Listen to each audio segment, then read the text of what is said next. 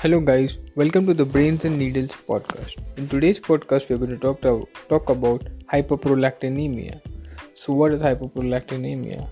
It is the most common pituitary hormone hypersecretion syndrome in both men and women.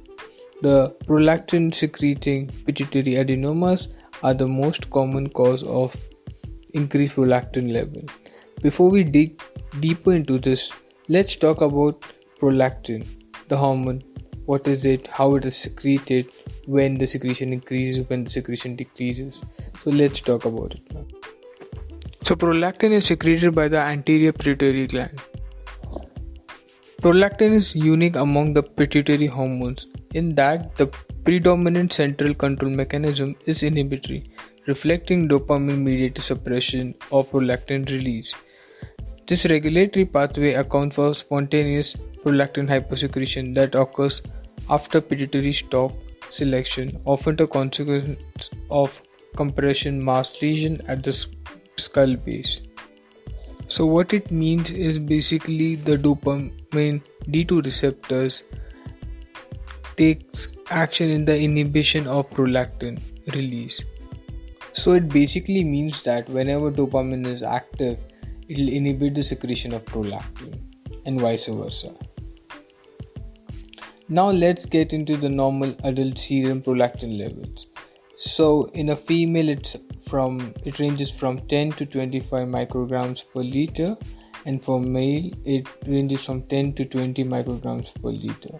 So the prolactin secretion is pulsatile, meaning that it has peaks during certain time of the day, like during rapid eye movement which occurs during sleep. There's maximum secretion, or it reaches the peak, and the level might go up to 30 micrograms per liter, which occurs usually in the early morning, like from 4 a.m. to 6 a.m. So this is a time when the prolactin hormone release will have a peak, which will again get back normal once the person is awake or finishes his or her. Also, if you know that thyrotropin releasing hormone, also a hypothalamic tripeptide, can also cause release of prolactin. Like say after getting a thyrotropin releasing hormone injection intravenously, there might be a slight increase in the prolactin level. Also, vasoactive intestinal peptides can also induce prolactin release. On the contrary, drugs such as glucocorticoids and thyroid hormones weakly suppress the prolactin secretion. Also, we need to remember when the serum prolactin level can rise transiently, like say after exercise, after having meal, after sexual intercourse, a minor surgical procedure, mainly under chest region, after general anesthesia, a patient suffering from acute myocardial infarction, and other forms of stress can increase prolactin level. Even prolactin level increases significantly during pregnancy, and it decreases rapidly within 2 weeks of parturition. If breastfeeding initiated, the basal prolactin level remains elevated, and also suckling stimulates reflex increase the secretion of prolactin for about 30 to 45 minutes. So yeah, that is also a case. So now when we have the basic idea of the prolactin hormone itself, now let's talk about the disease we're going to talk about, or the syndrome of hyperprolactinemia. So what is the etiology of hyperprolactinemia? There can be physiological hypersecretion in case of pregnancy, lactation, chest wall stimulation, sleep, any kind of stress, or else it can be due to hypothalamic pituitary stalk damage, such as a tumor or a suprasellar pituitary mass, a meningioma, or some kind of metastasis, empty cella, or lymphocytic hypophysitis adenoma with stalk compression, Rathke's cyst, any kind of trauma, or pituitary stalk section suprasellar surgery. Another cause can be due to pituitary hyposecretion, such as a prolactinoma or acromegaly. Some systemic disorders can also cause increased secretion of prolactinemia and further leading to hyperprolactinemia, such as chronic renal failure, hypothyroidism, cirrhosis, epileptic seizures. There can also be drug-induced hyposecretion, such as dopamine receptor blockers can cause increase in the secretion, such as chlorpromazine, thioxanthines, metoclopramide. Some dopamine synthesis inhibitors, such as alpha-methyl-dopa, some catecholamines depleters such as risperidone, opiates, some H2 antagonists like cimetidine, ranitidine, some imipramine such as amitriptyline, amoxicillin, calcium channel blockers such as verapamil, certain hormones such as estrogen, anti-androgen, thyroidopin releasing hormone. So, pregnancy and lactation are the important physiological cause of hyperprolactinemia. Sleep-associated hyperprolactinemia reverts to normal within hour of awakening, as I mentioned before. Nipple stimulation or sexual orgasm may also increase prolactin. Chest wall stimulation or trauma can also increase prolactin. Also, some infections with the herpes zoster can invoke prolactin release. Chronic renal failure elevates prolactin release by decreasing peripheral clearance. Primary hypothyroidism is also associated with mild hyperprolactinemia. The lesions of the hypothalamic pituitary region that disturb hypothalamic dopamine synthesis, portal vein delivery, or lactotrope responses are associated with hyperprolactinemia. Thus, hyperprolactin tumors, cysts, infiltrative disorders, and radiation-induced damage cause elevated prolactin levels, usually in the range of 30 to 100 micrograms per liter. Some plurihormonal adenomas, which include growth hormone and ACTH tumors, may directly hypersecrete prolactin. Drug-induced inhibition or disruption of dopaminergic receptors is a common cause of hyperprolactinemia, as mentioned before this, such as some antipsychotic, antidepressive are relatively common cause of mild hyperprolactinemia. Methyl-dopa also inhibits not prolactin, dopamine secretion, and verapamil, which is a calcium channel blockers, blocks dopamine release, thereby causing increase of prolactin. So let's see the presentation and diagnosis. So very classical is the patient presenting with amenorrhea, galactorrhea, and infertility, which are kind of hallmarks of hyperprolactinemia in women. If hyperprolactinemia develops before menarche, the patient will develop primary amenorrhea. But if it develops later, it can go from developing oligomenorrhea and ultimately to amenorrhea. Galactorrhea is present in up to 80% of hyperprolactinemic women. Although usually bilateral and spontaneous, it might be unilateral or only expressed manually. Patient may also complain of decreased libido, weight gain, and mild hirsutism. In men with hyperprolactinemia, there's diminished libido, infertility, or visual loss from optic nerve compression are the usual presenting symptoms. Gonadotropin suppression leads to reduced testosterone and impotence and oligospermia. True galactorrhea is uncommon in men with hyperprolactinemia, although long-standing secondary effects of hypogonadism are evident, including osteopenia, reduced muscle mass, decreased beard growth. So prolactin decreases spermatogenesis in men, and also it has a leucolytic effect, means it decreases the luteal phase. And during pregnancy, to maintain lactation, it decreases sexual drive, decreases steroidization of GnRH, thereby causing infertility or uh, helping prevent pregnancy during lactation. So yeah, it works that way. So galactorrhea is inappropriate discharge of milk containing fluid from the breast. So if it's abnormal, if it's persistent for more than 6 months after childbirth or discontinuation of breastfeeding.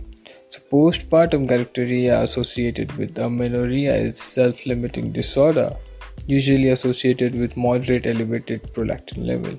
So like the galactorrhea may occur spontaneously or may be elicited by nipple pressure.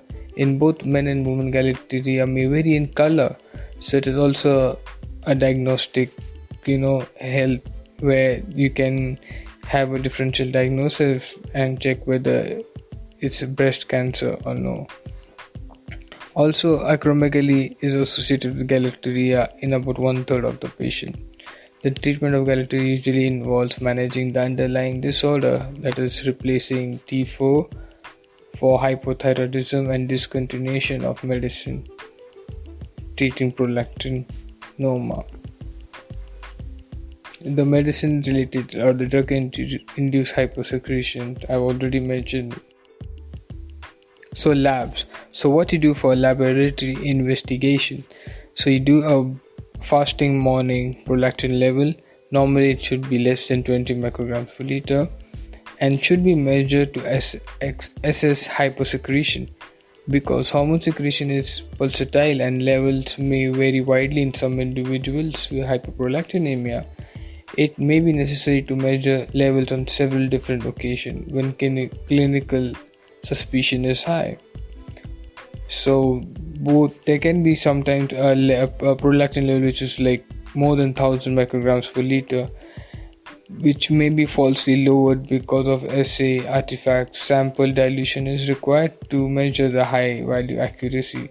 False elevated values may be caused by aggregated forms of circulating prolactin, which are biologically inactive, such as a microprolactinemia. Hypothyroidism should be excluded by measuring the TSH and the T4 levels. So the treatment basically is, firstly you should take a good history before giving the treatment, so you know whether what's the woman's age or the man's age. You'll know about the pregnancy status and various things which will help you to diagnose the disease properly and to treat the patient properly. Whether the patient has some micro or macro adenomas, which is due to which is happening, is the patient taking some drugs which are causing increase of prolactin. So you have to take that all into account and then go for treatment. The main treatment method is giving dopamine agonist, which will have an inhibitory effect on the prolactin secretion. So there are two drugs which are mainly cabergoline. A cabergoline is a ergoline derivative. It is long-acting dopamine agonist with high D2 receptor affinity. So it is it helps to suppress the prolactin level for about 2 weeks or like say 14 to 15 days after a single oral dose. So cabergoline we usually start with 0.5 to 1 mg twice weekly to achieve normal prolactinemia and resumption of normal gonadal function. Cabergoline helps achieving normal prolactinemia and resumes normal gonadal function. 80% of patients with microadenomas galactorrhea improves or resolves 90% of the patient. Also, it normalizes the prolactin and level and shrinks about 70% of the microprolactinomas. There might be masked effect symptoms including such as headache, visual disturbances improve dramatically within the days after cabergoline initiation. Also, sexual function requires several weeks of treatment but may occur before complete normalization of prolactin level. After initial After initial prolactin level has been achieved, cabergoline should be reduced to the lowest effective maintenance dose. Most of the patients treated with cabergoline um, are do not have a reoccurrence of hyperprolactinemia syndrome. Also, cabergoline might be prescribed to patients who are resistant to bromocriptine, which is our second choice of drug.